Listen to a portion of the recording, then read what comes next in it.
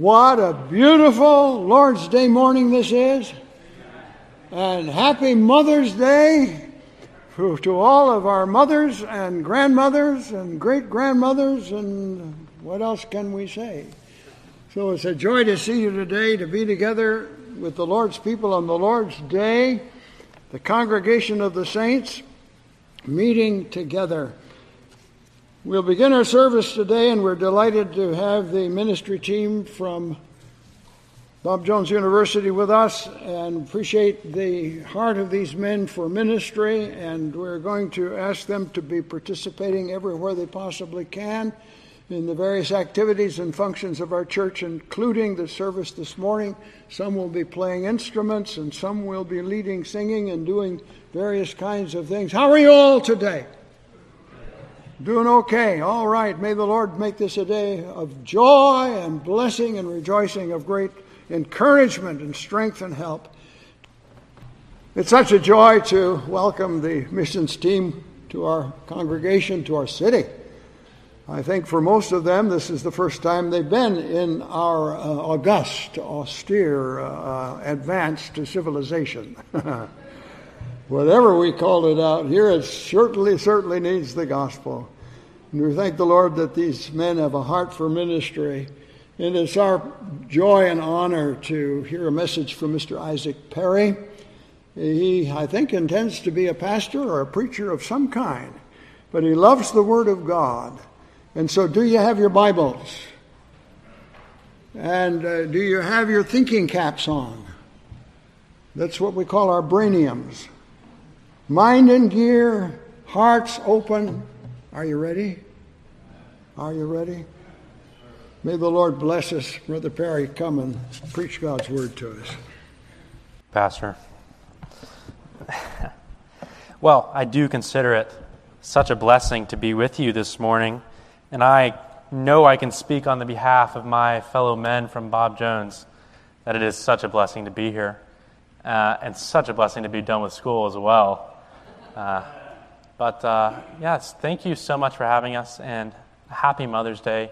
Unfortunately, I don't get to be with my mother today, but happy Mother's Day, Mom. I do love you.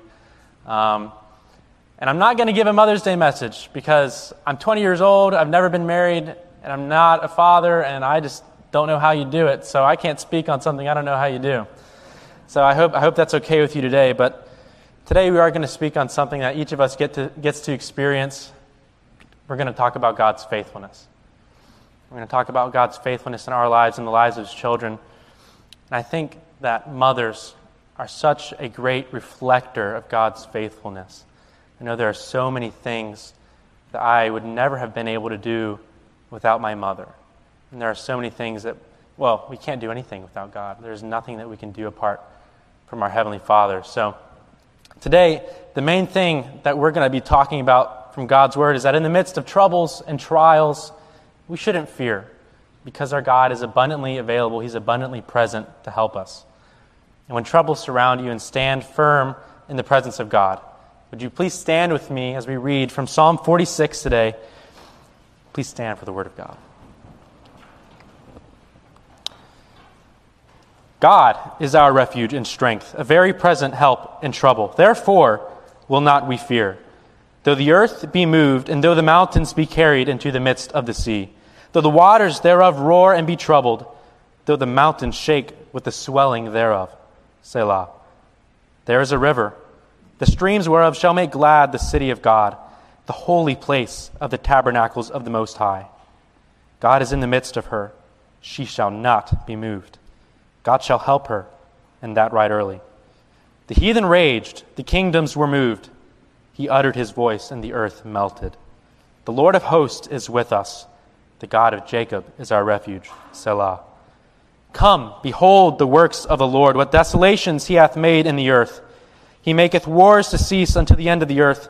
He breaketh the bow, and cutteth the spear in sunder. He burneth the chariots in fire. Be still, and know that I am God. I will be exalted among the heathen. I will be exalted in the earth. The Lord of hosts is with us. The God of Jacob is our refuge. Selah. Let us pray. Our Heavenly Father, I thank you for this opportunity that I get to open your word and preach your words, God. I pray that you would let them be yours and not mine. And I pray that your word would do a miraculous work in this body today. We thank you for mothers. And we thank you for the many blessings that you have wrought in our lives through mothers. I pray these things in the name of Jesus Christ. Amen. You may be seated. Thank you. So the first thing that we're going to see from Psalm 46 today is that God is present in our time of need. And this psalm opens up with the first verse being a type of thesis statement, if you will, that God is our refuge and God is present with us. I think that we would all agree with that. Even from the newest believer to the most mature believer, everybody knows that God is with us. There's more to this truth, though, to uncover. There's more than just this kind of overall summary that God is our refuge and God is present. So I first want you to consider with me the fortitude of God's presence. And this is found in the beginning of verse 1. God is our refuge and strength. God is the one who provides refuge and strength for us. In the Israelite context, we need to consider where they found their security, or where people of their time might find their security. They would find it in armies, weapons, high walls maybe, and maybe for other countries and for other nations, they would find security in these things, but not for Israel. No, when Israel followed God, there was no army capable of defeating them. There was no weapon equipped that could harm them, and there was no wall that could possibly keep them out. The psalmist was writing from experience here, for he had already experienced God's stronghold. God is a stronghold for him. What do men find security in today? Men find security in money, power, fame, sex, wealth. Men take these things and they run to them for security and safety and even salvation. Men try to find salvation in these things. But none of these save, and you know that. You know that nothing can save but God alone.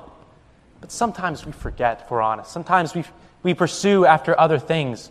Our culture glorifies everything but God. Our culture is pursuing a godless society that has nothing to do with Him at all. And sometimes in the midst of our culture, we forget to pursue God. We forget that God is the one who provides our salvation. We must remember that God is our mighty stronghold. God is not only a mighty stronghold, He is an available stronghold, an abundantly available stronghold at that. And we find this in the end of verse 1. God is our refuge and strength, and here it is, a very present help in trouble.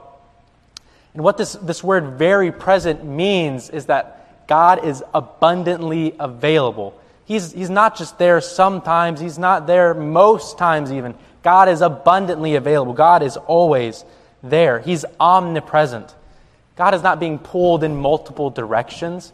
God does not have an errand to run, and He can't meet your need in your time of need.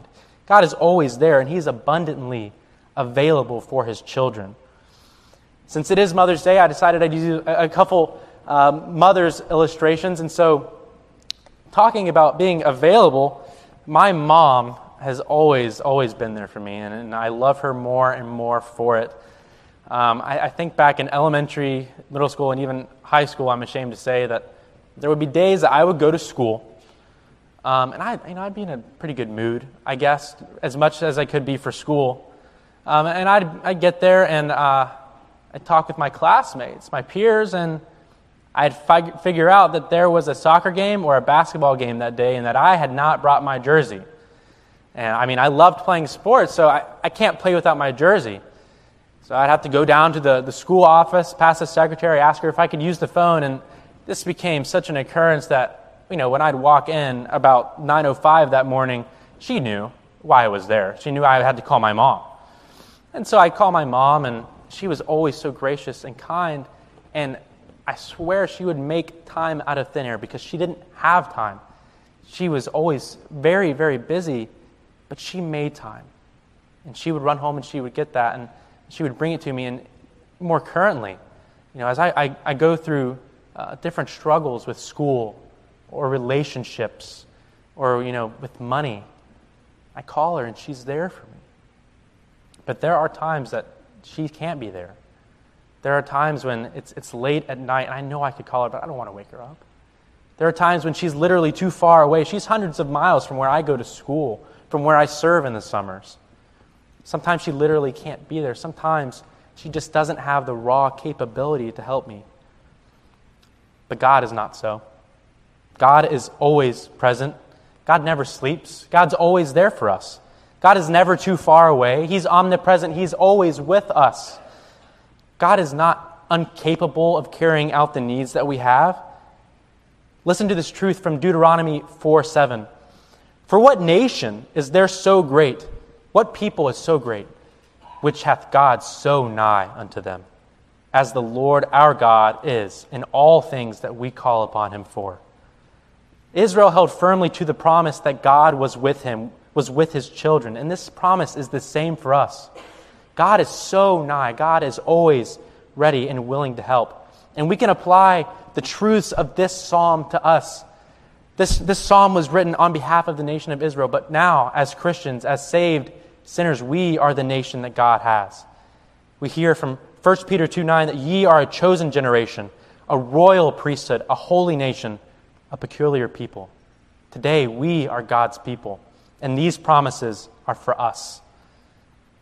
God was always abundantly available for Israel, and he will always be abundantly available for us. So because God is abundantly available, what should we do? And the psalmist is going to give us this answer in verse 2. If you would read with me in verse 2, therefore will not we fear. The psalmist says, God is always present, so we're not going to fear. And so I ask you a question today. Who are you trusting? Whose presence gives you security? And this is an extremely important question that has to be answered. Who are you trusting to get through the next 24 hours? The sad truth is that many people, many Christians even, would claim that they trust God for eternity, but they won't trust him for the next 24 hours. They won't trust him for the next week, next month. They won't trust him in their job, but they'll trust him for eternity. That cannot be so. That doesn't make sense. Look at what the psalmist is enduring here. Look at the world falling apart around him. Though the earth be removed, and though the mountains be carried into the midst of the sea. These are things that are supposed to provide undeniable stability. The earth, the ground, and the mountains, these are things that are supposed to be unchanging and immovable.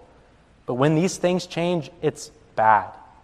I've never personally been in an earthquake, but we can look around and we can see the devastation that these have caused. And I'm sure here in California, you are familiar with the devastation that it can cause.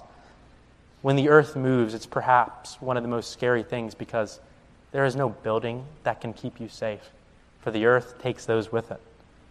The world's greatest, wealthiest, and most powerful men try to burrow in their strongholds away from danger, but when the earth moves, there is nothing that can save them. Only God can provide salvation. There's no help found for them, but there is help found for the child of God. God is abundantly available to help and save his children. And if the psalmist is fearless here, we too should be fearless because God is abundantly available with us in all of our troubles. In verse 3, the psalmist continues his list of desolation. Though the waters thereof roar and be troubled, though the mountains shake with the swelling thereof, Selah. In raging water, no man can save himself. He's at the mercy of what the water is going to do. Wherever the water takes him, he is going to be taken. I went whitewater rafting once as part of a camp experience, and it was just a level 2. They go up to level 5 and 6, I believe. These are waters that can easily drag you under and drown you or dash you into a rock, and you'll be broken to pieces.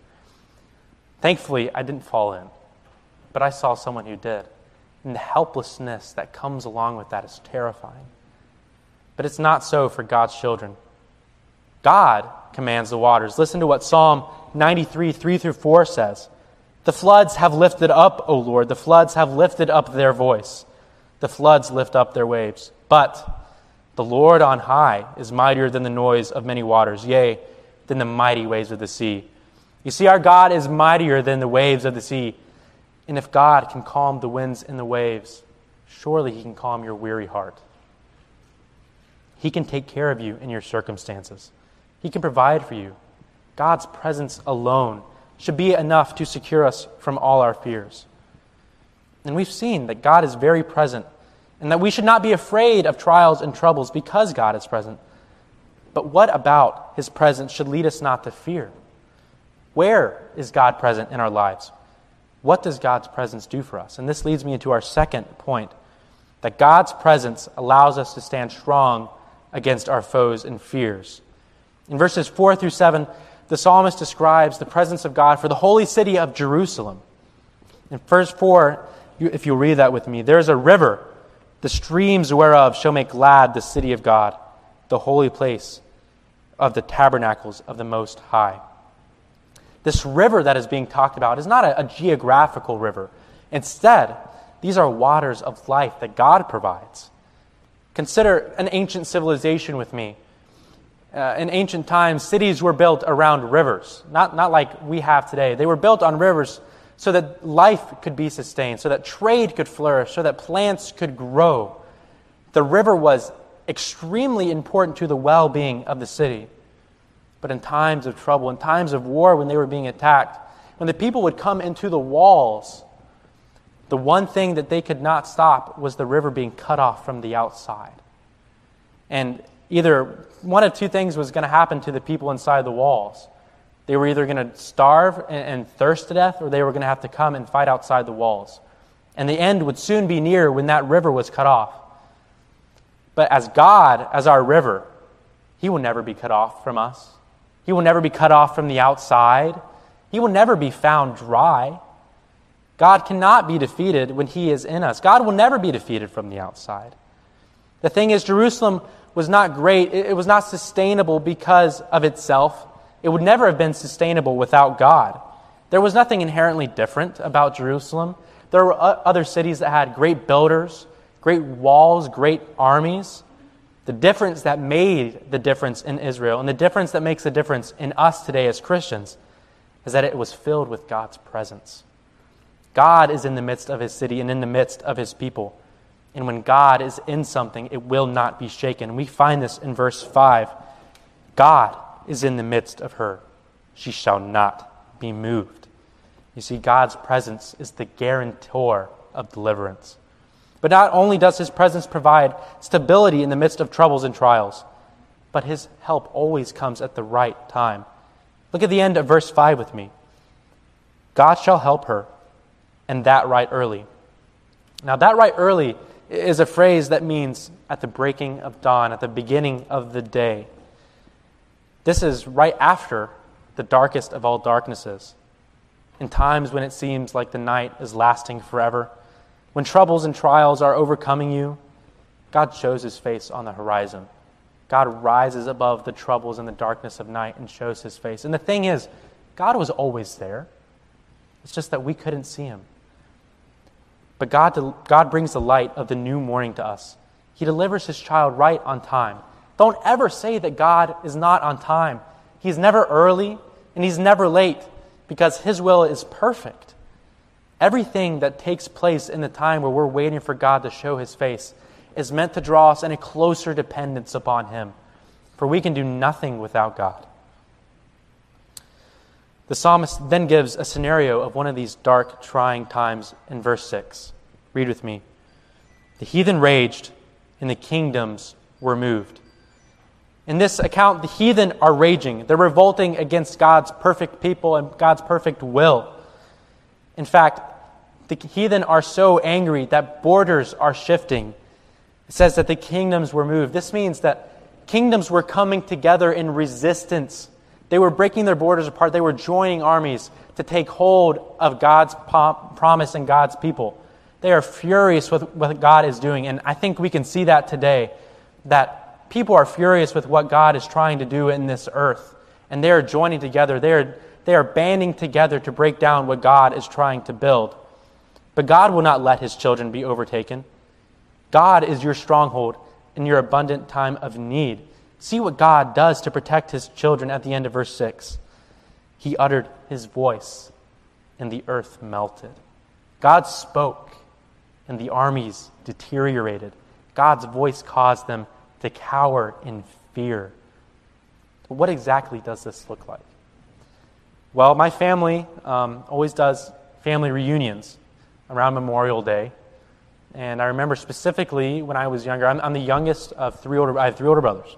I'm the youngest. And so I've got three older brothers. Pretty much all of my cousins are older than me. And so we'd go to family reunions. And we'd have it used to be that we had family reunion football. Now all the dads and uncles are too old. But, we'd play family reunion football. And I remember this certain situation. I was probably in second or third grade. And so you can imagine the teams. You've got a bunch of big, burly fathers and uncles on one team. And you've got all the sons and the nephews on the other team. And so we're playing. And as a second and third grader, I was the youngest. I was fat, but I wasn't too big, so I didn't get the ball very much. And so there was one play where I got the ball. And I was as surprised as anyone else was. It must have been a fumble or something. So I pick it up, and I lift my head, and there in front of me stands my 6'4", 350-pound Uncle Chuck. And as you can imagine, I was struck with fear. I was paralyzed. And I took a step forward, and he took a step at me, and I just fell over. Because I couldn't do anything in opposition to him. He was too strong. He was too large. I couldn't move him. And he took a step at me, and then he engulfed me. And he wrapped me up, and we lost a lot of yards on the play. And you see, the thing is that when God speaks, the nations melt back in fear and distress. They can literally do nothing in opposition to God. He is far greater. He is far mightier. He is so much stronger than the troubles and trials that this world has. And they back up in fear and distress because they can literally do nothing. And we should live in that truth today. That our mighty protector, our Father, is that God. And He does that for us. As we have seen, this power is not with us, but it's with God and God in us. We are secure because God is with us. And the psalmist will restate this truth in verse 7. The Lord of hosts is with us. The God of Jacob is our refuge. Selah. The Lord of hosts, this is a mighty title. This is a title for the warrior king returning from battle victorious. God is the one who fights our battles for us. But not only is He with us, not only does He fight our battles, but He is unchanging. And we find this in the end of verse 7, that the God of Jacob is our refuge. At the time that this psalm was written, the God of Jacob would have been 1,200 years prior than David, than the writer of this psalm. God remained faithful over that period of time. And if God remained faithful then, He's still faithful now. He's the same God who helped the people out of their abundant troubles. If God's people would remember His presence and unchangingness, so many more people would break past the fear that lies in front of them and they would follow Him. See, the saddest thing today is that there are so many Christians who squander their opportunities because they're afraid of loss. They're afraid of mockery, of ridicule. I was talking yesterday with Pastor Ennis about people coming and serving in San Francisco, and there are problems with this city as well as every other city. But we were talking about how people sometimes don't want to follow the will of God because they think that God will do something bad in their life. They think that God will do something that isn't good for them. How can a good and loving God do something bad with your life? He saved you to Himself. God's will is best, and there is no better place to be. These people don't have their eyes set on the long term. It's because they're not keeping the end in mind that they're struggling with fears and with carrying out His will. The truth is that as Christians, we win in the end. God wins in the end. In fact, God has already won, and we are on the winning side. And this is where we find our third and final point, that God's presence will assure us the final victory. And this is found in verses 8 through 10. First off, see that the psalmist calls Israel to view God's victory. He says, "Come, behold the works of the Lord, what desolations He has made in the earth." Israel is invited to see the melting that God has just done to the heathen, the armies that were gathered against His people. These desolations are God's destruction of the enemy. God's presence, God's voice alone destroyed these armies, and there was nothing that Israel had to do but to let God fight for them. There's no mention of Israel doing anything in these verses. This is all God. And God is standing on our behalf, fighting our battles. I remember listening to a sermon by my pastor emeritus now, and he was talking about Israel fighting the battle of Jericho and how those walls came down. It was nothing that the people did. It was not their stomping, their marching. It was not their loud cry. There was not some kind of stability mess up in that wall. It was all God. And he said something that really stuck with me. And it's not original with him. I don't know who it came from, but it's so true. Israel was not fighting for victory. They were fighting from victory. You see, God had already won the battle of Jericho for them. God had already decided that they were going to win. All they had to do was follow. And the same truth goes for us today. God has already fought our battles. God has already won the battle. All we have to do is follow him and submit to what he has for us. The end is written, and the end will not change. We are on the winning side. And the psalmist continues with this list of desolations in verse 9. Read with me. He maketh wars to cease unto the end of the earth. He breaks the bow, and he cuts the spear in sunder. He burneth the chariot in the fire. God ends all the wars. God's sovereign will is over this earth. There is no war started that God did not allow to start, and there is no war ended that God did not purpose to end. But see first that God protects his people from far-off attacks. He breaks the bow. The bow is used, as you know, for far-off attacks to shoot and to harm from a distance. But distance is no problem for God. As we've already seen, God is omniscient. God is abundantly available. He is all places. The far-off attacks of ancient archers were no problem for him, and the far-off attacks that we suffer today are no problem for him either. The same truth goes for us today. God will protect his children from far-off attacks. And when it seems like we're fighting against the government and we're fighting to get Christian things put in and they're turned down, or when our rights that were fought for and died for, when they are fought against now, or when the good moral laws that we used to have are now being overturned and replaced with immoral laws, when all these things are coming against us, God is there. These might not be directly against us, but be assured that God is fighting and God will not lose.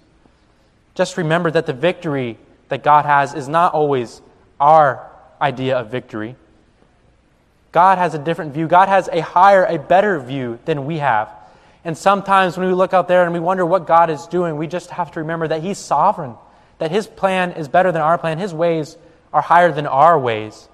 And victory for God might look different, but we have to trust him. See, secondly, that God protects us from close personal attacks. He cuts the spear in sunder and he breaks the chariot in fire. These close attacks with the spear, or that would be committed with the chariot by horse. God is personally invested in his children. And you can be sure in the midst of troubles and trials that God is there. Maybe in the midst of relationships and problems of relationships that you have with people you love. In the midst of job troubles. In the midst of money troubles. In the midst of health issues. In the midst of hard school. In anxiety. In depression. In self-consciousness.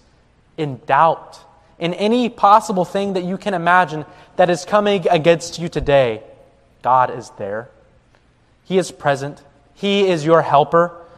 And nothing can come in your path that he does not allow.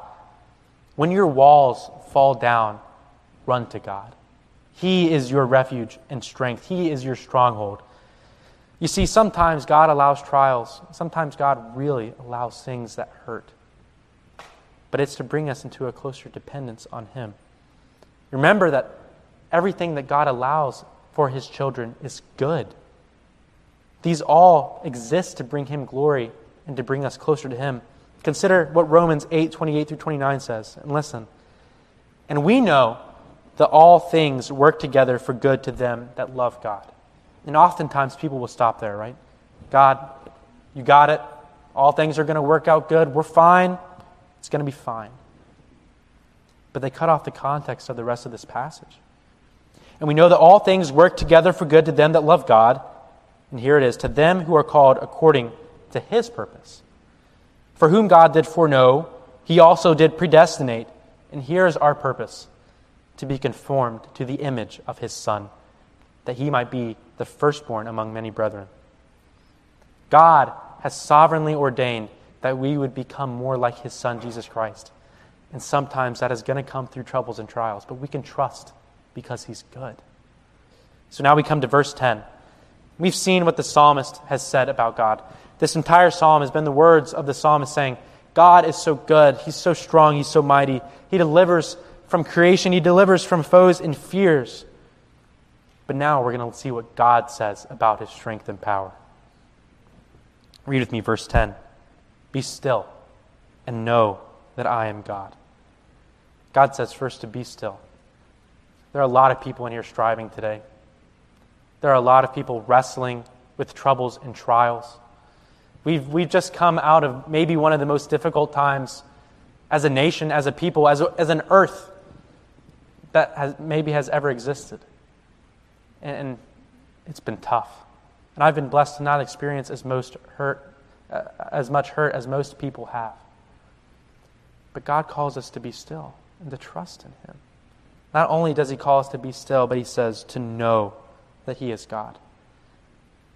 There are a lot of people who know a lot of things about God. There are a lot of things that you can know about God, but this know that He's calling for, it's not a factual know. In fact, I studied Spanish in high school. Can't really speak it. I'm sorry. I speak West Virginia Hick. I'm really good at that. But there are two verbs to know in Spanish. The first one, saber, is to know factually, to know about something. But then there's another verb, conocer. And this verb means to know personally, to know what this person's about, to know their favorite color, to know what they love to do, to know what they hate to do. This is what God is calling us. He's calling us to know Him, into a deeper relationship, so that we can know what He loves, and we can love that, and we can know what He hates, and we can hate those things as well. This comes through meditating on the truth of God's Scripture that we have, and the Psalms are a great place to do this. The laments, the various laments, are raw expressions of raw emotions that we feel. There have been times where I've been angry at God. There have been times where I have been so sad with what He's doing. There have been times where I just do not understand. But at the end of every lament psalm, or some place in that psalm, the psalmist comes to the realization that God's promises are true, that God loves him. And today, we have to do that as well. We have to meditate. We have to know who God is. And when you come to the place where you know God's goodness, God's love, His mercy for you, you can be assured that no bad thing will come across your way, and that all He has for you is good. So why should we trust God's promises? Why be still? Why meditate on Him? Well, we see the answer in verse 10, and this is astounding. God says in verse 10, "Be still and know that I am God." And here's why. I will be exalted among the heathen, and I will be exalted in the earth. You see, our fight's over. Our battles are finished. The battles have been fought, the wars have been won, and God has already come out victorious.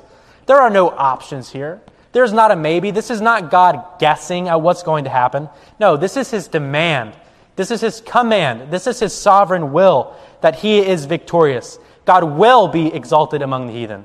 God will be victorious in the earth. The rocks will cry out in praise. The lions will roar for Him. The stars will shine for His glory. God will be victorious. And even more, we as sinners who have been saved by grace can find our final victory in Jesus Christ. You see, we couldn't do anything for ourselves, but God made a way. And Jesus came and lived the life that we couldn't live. He kept the law that we could never try to keep. He died the death that we so deserved. He became the sacrifice and priest that we could never be. And Jesus Christ rose as only God could from the dead. O death, where is your sting? O grave, where is your power? The mighty King of Kings has conquered over death, over troubles, over trials, and he has already won. You see, Jesus Christ is our Lord of hosts. Jesus is our warrior king. Jesus is the reason that today, as Christians, we can be on the winning side. And Jesus is the reason that God guarantees the final victory for his saints. Since God guarantees the final victory, we have no need to fear the troubles and trials of this life. So we come, finally, to verse 11. And it's a repeat of verse 7. I'm sure you can see that. And some people might consider this repeat just aesthetic, maybe just a nice way to wrap up the psalm. It's a good sounding verse, I think. But there's so much more happening here. In fact, I think the complete opposite. This is completely intentional by the psalmist. The psalmist knows that we're forgetful. The psalmist knows that we have trouble remembering that we are so blessed. The psalmist says in Psalm 103 that God remembers our frame. He knows we're dust. We're forgetful people. And so the psalmist, I think, has put this here as a reminder of God's power, that the Lord of hosts is with us, that he is present with us. Don't forget it. And that the Lord of Jacob, the God of Jacob, is our refuge. Don't forget that God is your stronghold. And we can only remember by meditating on this truth. I have a letter here. It's a card and a written note. It's from my mom. And she wrote this, I believe, when I first left home for a really long time, working at a church camp a summer ago. She wrote it to me, and I remember just sitting there weeping tears of love for my mom. Because even though I was apart from her for one of the first times in life, she knew that I was following God's will. And she knew that I was doing what God wanted me to do, and that was best for me. And there are times in life where I will be struggling so internally with the struggles I'm facing and the troubles that I have. And I'll take out this card and I'll read what my mom has sent to me and written to me. And I'm reassured of the love that she has for me. You see, as Christians, we've got to do the same thing with God's letter to us. God wrote this to us so that we could know him, so that we could know his love, so that we could know he's a stronghold in times of need, so that we could know that in the midst of troubles and trials, we shouldn't fear because an abundantly available and abundantly present God is with us. And this is the application for today. Meditate and know God's word, and you will not be found wanting. You will lack no good thing, as Psalm 23 says. The Lord is our shepherd. We shall not want. Would you bow your heads in prayer with me as the pianist comes? There are some people here who have really been struggling today, who have been struggling with doubts and fears about God's goodness, about trusting him, about God's perfect plan for their lives. And God knows that those doubts and fears will exist. But as you sit in your seat, I would like you to come to God. Come to him. Call out his name. Call for him as your stronghold, as an abundantly available God. And call for his promises. Because he is so good and he is so amazing. Would you pray?